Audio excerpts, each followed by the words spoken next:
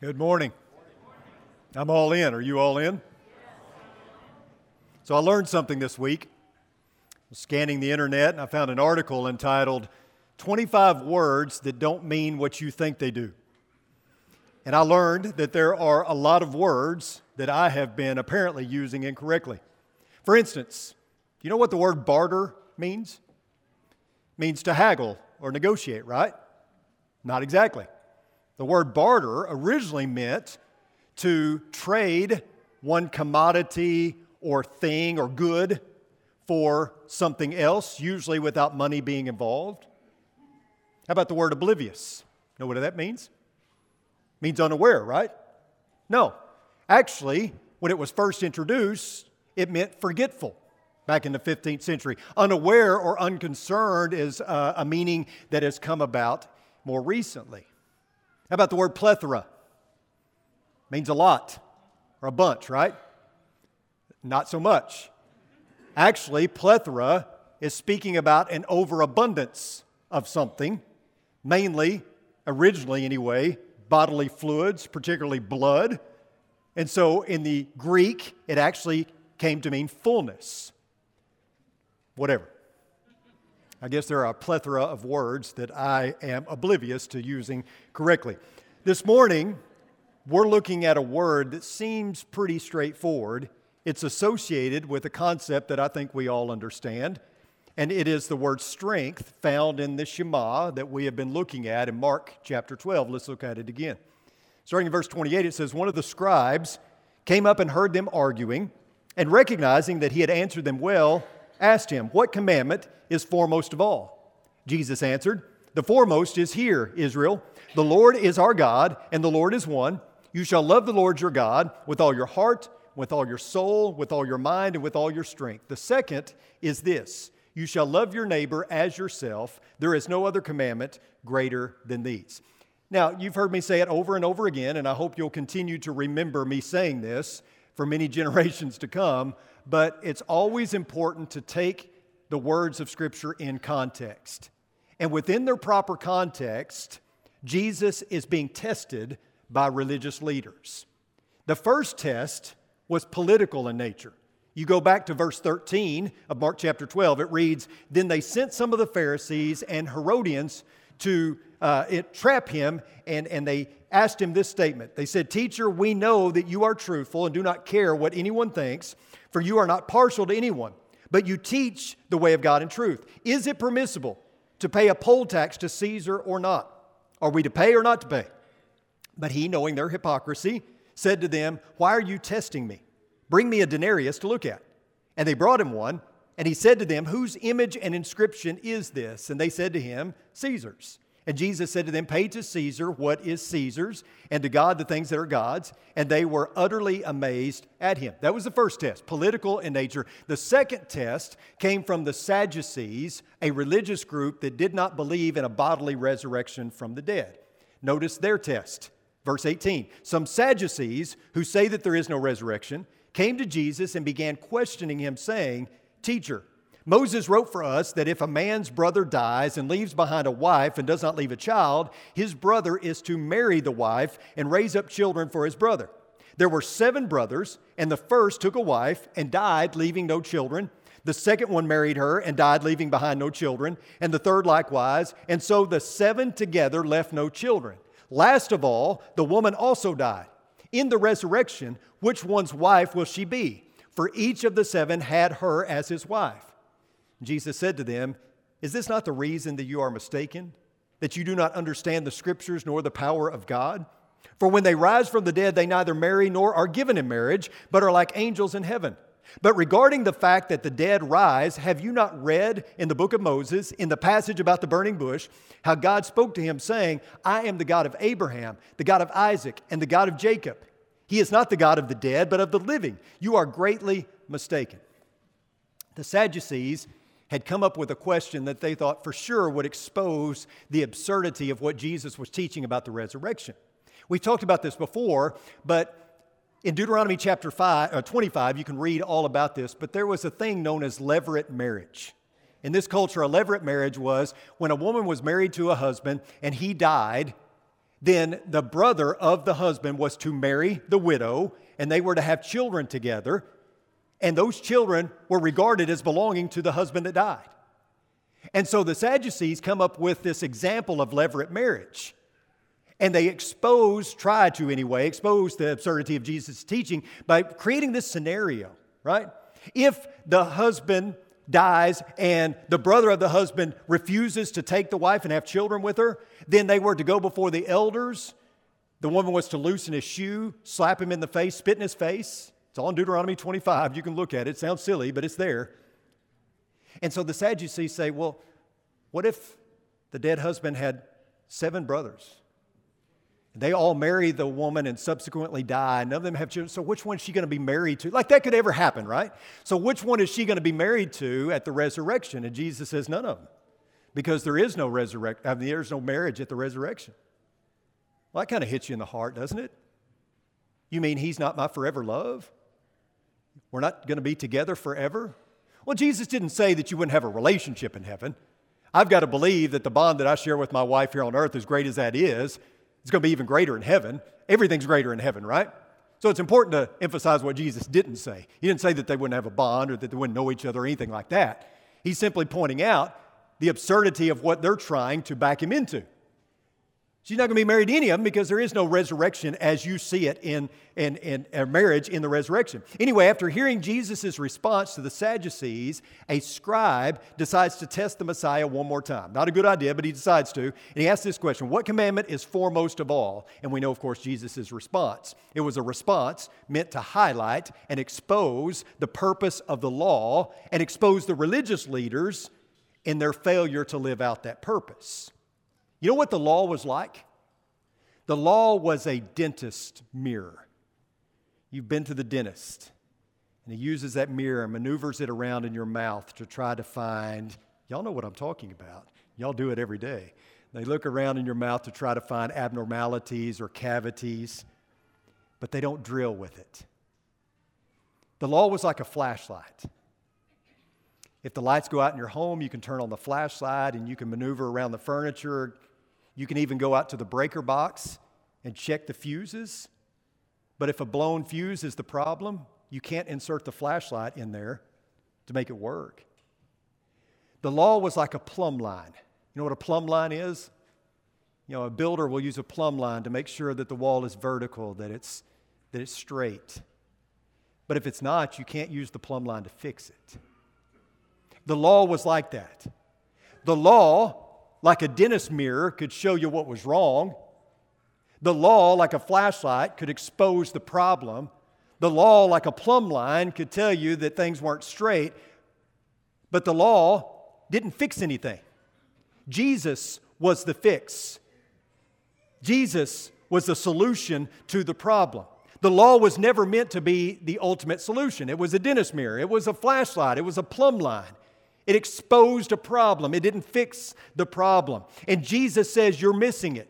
You've got cavities, but you're trying to fill them with the mirror. You're trying to maneuver in the dark with a flashlight and insert it in the fuse box, and it doesn't work that way. Your lines are all off, and you're trying to use a plumb line to fix the wall. Law is not the solution. Jesus is. He is the embodiment of all that the law and the prophets were pointing to. They were pointing to Him, and so in an effort to correct their thinking, He recites the Shema, a prayer that Jews prayed twice a day, that they were certainly familiar with. He is reorienting their thinking with the central prayer of Jewish orthodoxy. This prayer was not just meant to be a ritual or a routine. This prayer was praise for the God who delivered. So you are to love the Lord your God with all of your heart, all of your affections, your essence, your being. You are to love the Lord your God with all your soul, everything about you, everything you have, everything you are. You are to love the Lord your God with all of your mind, your logic, your reason, your intellect. And you are to love the Lord your God with all of your strength. What does it mean to love the Lord your God with all of your strength? With all your vivacity, with all your vitality, with all your ardor, with all your strength, with all your zeal and your zest and your enthusiasm, right? Every bit of vibrancy and vivacity that you've got, right? Well, that's not bad commentary, but it's not accurate. When you consider that the Hebrew word used for strength here doesn't even mean strength. which is kind of interesting, isn't it? There's a word for strength in Hebrew, but that word's not used here. No, instead, the word that was chosen is meod. And so if we want to understand strength in reference to the Shema, then we have to turn our attention to meod. What does meod mean? Any of you ever do this when you were in school? The teacher assigned you a paper, and it was a lengthy paper, maybe 2 or more pages, and you had trouble finding sources, or maybe you just were lazy like me and you didn't go look at sources, and you just tried to fill in, a paper about a certain historical figure or thing with the word very. Did you ever do that? George Washington was a very, very, very, very, very, very, very, very, and you meet the quota of words, right? You get to 2 pages pretty quick doing that. My teacher didn't buy it. I don't know if yours did or not. Mine did not. Mine thought that was pretty lazy, and I guess it was. But in essence, that is what meod, or strength, is. That's the definition. It is very, very, very. It's an adverb that means very or much, and here are some examples. Genesis 1:31 states, "And God saw all that he had made, and behold, it was," what? "Meod good.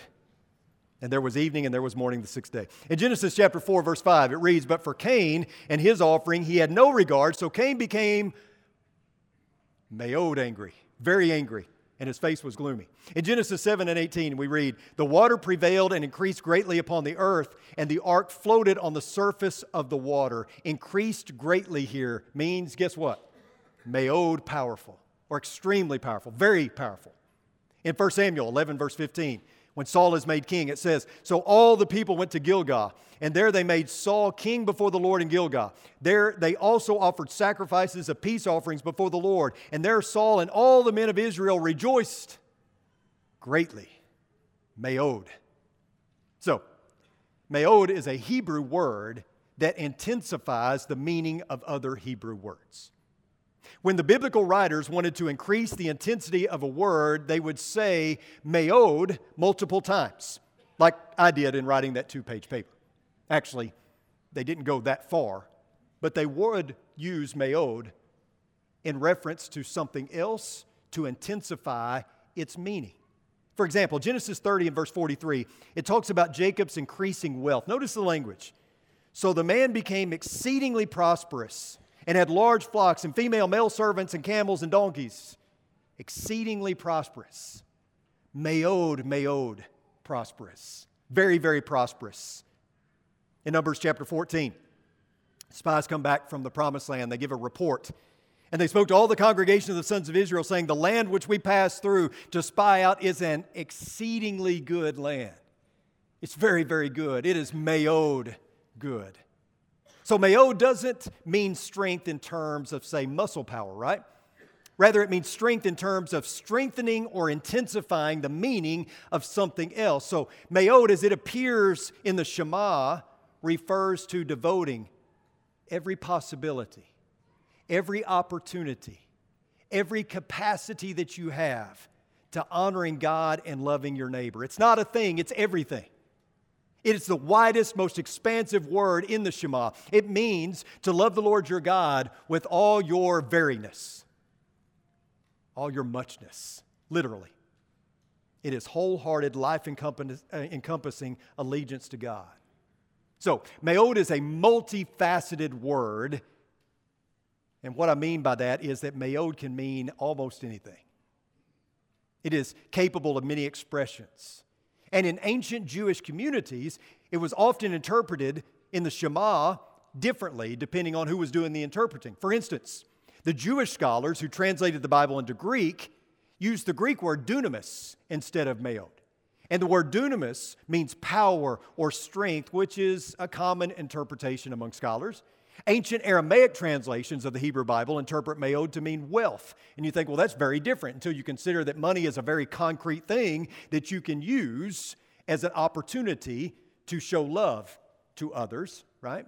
You take what God has blessed you with, you bless others. What about Jesus? What did Jesus mean? What did he mean when he used the word meod? Well, the translation that he subscribed to really is a little different as well, because you take what we talked about last week and you combine it with what we're talking about this week. he actually took the concept of mind and strength and sort of fused them together. It's interesting how he puts it.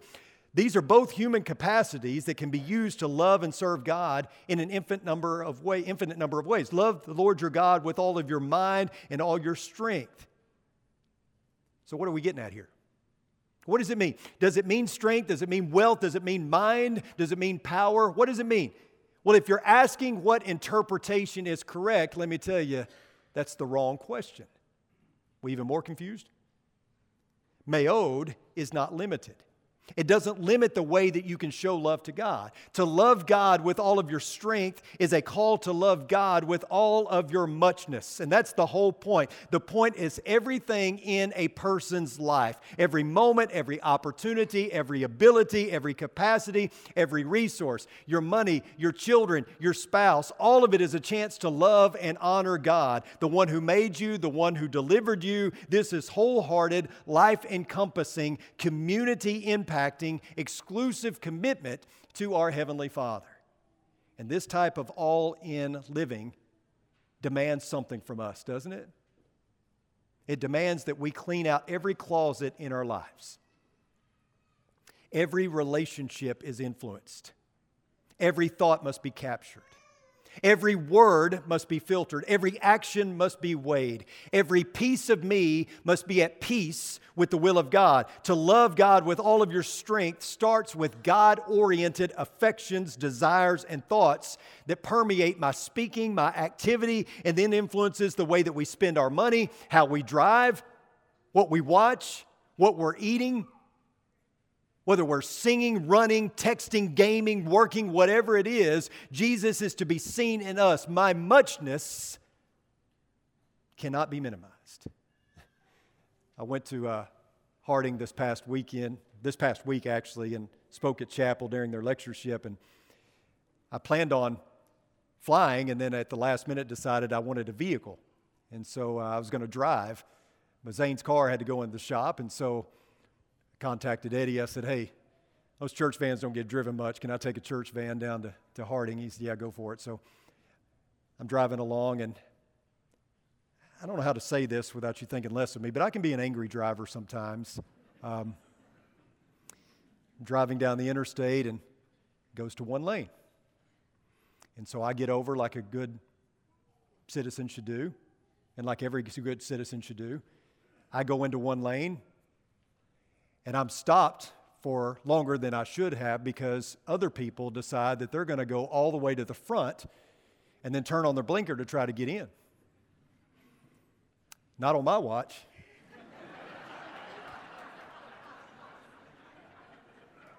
I keep driving forward. These cars are putting on their blinkers. They're trying to nose in. It's not happening. You saw the sign like everybody else did, right? So I keep inching forward. I kind of give them a dirty look, and I keep inching forward, and then it hit me. You've already thought ahead. It hit me. I'm not in my car. They're seeing this driver with a scowl on his face and big, bold letters on the side of the van, Oldham Lane Church of Christ, Abilene, Texas, www.olcoc.com. And if they went to that website, they saw a picture of Chris McCurley, and they said, that's that guy. That's the jerk that wouldn't let me in.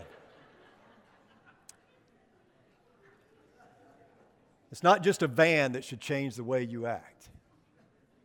It's your devotion to God. My heart is filled with joy. My soul is consumed with praise. My mind is packed with reason after reason to be thankful. And therefore, my strength, my muchness, my meod is about loving Him and loving those who are made by Him. There was a world-renowned theologian who was asked by a student one time, what is the greatest biblical truth that you have ever encountered?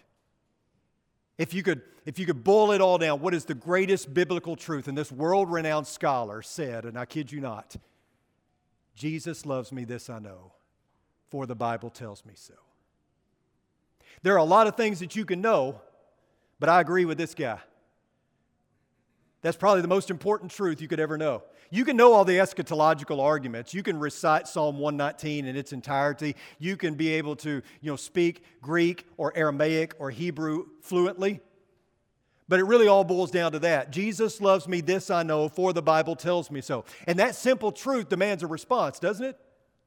Either to embrace it or to walk away from it. But you walk away at your own peril. But understand, if you embrace it, what that entails. To embrace that truth means that you are all in. Because there is no part-time discipleship. There is no half-hearted devotion. And the reason why is because, folks, Jesus isn't neutral. This is a full-on covenant relationship, and He's not neutral in this. You don't get more all in than dying for someone. He gave everything He had. His muchness for you deserves your muchness for Him. All my heart, all my soul, all my mind, all my mayod, His muchness culminating in dying for me so that I could live for Him. That's the question we often ask. Preachers will often say, are you ready to die for Jesus? I'm going to ask you a different question. You ready to live for Him? Because that's really what it's about. He died for you so that you could live for Him. Are you willing to do that? Fiorello LaGuardia was mayor of New York City during some of the worst times in our history. He was mayor of New York City during the Great Depression and during World War II. He was often called the Little Flower because he was only 5'4" and he wore a little carnation on his lapel. And he was a different kind of mayor. He would ride with the firemen to fires. He would raid speakeasies with the police. He would take an entire orphanage to a baseball game. He's a wonderful man who did a lot of wonderful things for the city. And one night in January 1935, it was a bitterly cold evening, he showed up at night court. And he dismissed the judge and decided to sit on the bench himself. And right out of the box, he got the case of a little old lady in tattered clothing who had stolen some bread. She had stolen some bread because she said her wife's husband had left her and her grandchildren were starving. And she didn't know what else to do. Without any money, she stole the bread to feed her grandchildren. The grocery clerk that she stole from wasn't having it. He thought that she should be made an example.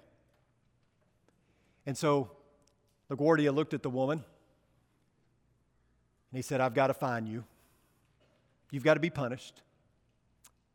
So I'm going to order you to pay $10 or spend 10 days in jail. And even as he's handing down, rendering his judgment, he's got his hand in his pocket. And he pulls out a $10 bill and he lays it down and he said, and here's the fine. I'm going to pay it for you. And he looks around the courtroom and he says, by the way, I'm going to fine everyone in here 50 cents for living in a city that would allow a woman to have to steal bread for her grandchildren. And so everybody in that courtroom paid 50 cents. The next day, the newspapers talked about how $47.50 was raised from fines of people in that courtroom, police officers, the bailiff, petty criminals, and that red-faced grocery clerk. They all paid their 50 cents. And $47.50 was given to that little old lady who stole the bread. Here's the point of that story. That woman got something she didn't deserve. Can you relate to that? You better shake your head yes, because every single one of you in here have gotten something that you don't deserve. I think about this in my life. I don't deserve to be here. I don't deserve to be up here. My life has taken so many twists and turns where I've tried to ruin this over and over again, and yet here I stand before you because God had something better for me. The very fact that you could get up this morning and come to church is a testament to God's grace. The very fact that you can sit there right now and listen to me or sleep and draw a breath is a testament to God's grace. The very fact that you can have your name written in the book of life, that you can revel in your salvation, that someday you will bask in the glory of God forever. That is a testament to God's grace. You have gotten something that you don't deserve, and we had better be thankful for that. Every day testifies to the grace of God. The righteous judge had mercy on all of us. He was all in, even when we weren't. Say it with me. Hear, O Israel, the Lord is our God. The Lord is one, and you shall love the Lord your God with all your heart, with all your soul, with all your mind, and with all your strength. The second is this, you shall love your neighbor as yourself. I want you to do something for me this morning. When you're leaving, On the tables at the exits, you're going to find one of these. It's a poker chip. And you say, why are we handing out poker chips in church? Chris, are you promoting gambling? Not at all. Not at all. But do you know what a poker chip represents? If you played poker, you do. A poker chip, or chips, when you have them in your possession and you believe that you have a winning hand, you push them all to the center of the table and you say, all in. This poker chip represents the confidence that you have in your winning hand. Do you have that confidence? Do you have the confidence that you have a winning hand? Because you do. You've already gotten what you don't deserve. You're all responsible for the death of another human being. You've already gotten what you don't deserve. And you hold the winning hand. I've looked at the back of the Bible. We win. Do you have that confidence? So pick up a chip. Keep it in your purse, keep it in your pocket to remind you that I'm all in. To remind you that you hold the winning hand. To remind you that all of your heart, all of your soul, all of your mind, all of your strength, all of your muchness is engaged in this walk, in this fight, in this effort to be better every single day and to spend eternity with your Father. Let's pray. Dear Heavenly Father, thank you so much for who you are, for who you're making us out to be. May we put our full confidence in you, and may we live with our entire being all in. May we be who you would have us to be. And God, we know that this life is difficult, that it takes twists and turns, and we know that it could all be made easier in an instant if you would just send your Son, if he would come back. And we pray that prayer that he come quickly, and that we all be ready for his coming. God, we love you. We thank you. And it's in your Son's precious name we pray. Amen. You know, as a preacher, I believe in speaking to the Mondays. It's easy to preach to the Sundays, right? It's easy to preach to Sunday because we're all in here. I mean, that's why you're here. For the most part, you're all in on Sunday. What about Monday, Tuesday, Wednesday? What about tomorrow? Will you be all in tomorrow? Get that right now. There is no reason for you to leave here this morning without being right with God. So whatever that needs to look like in your life, whatever you need to do, remember that you're born with an expiration date and you don't know when it's coming due. So take care of it this morning. And if we can help you, why don't you come as we stand and as we sing.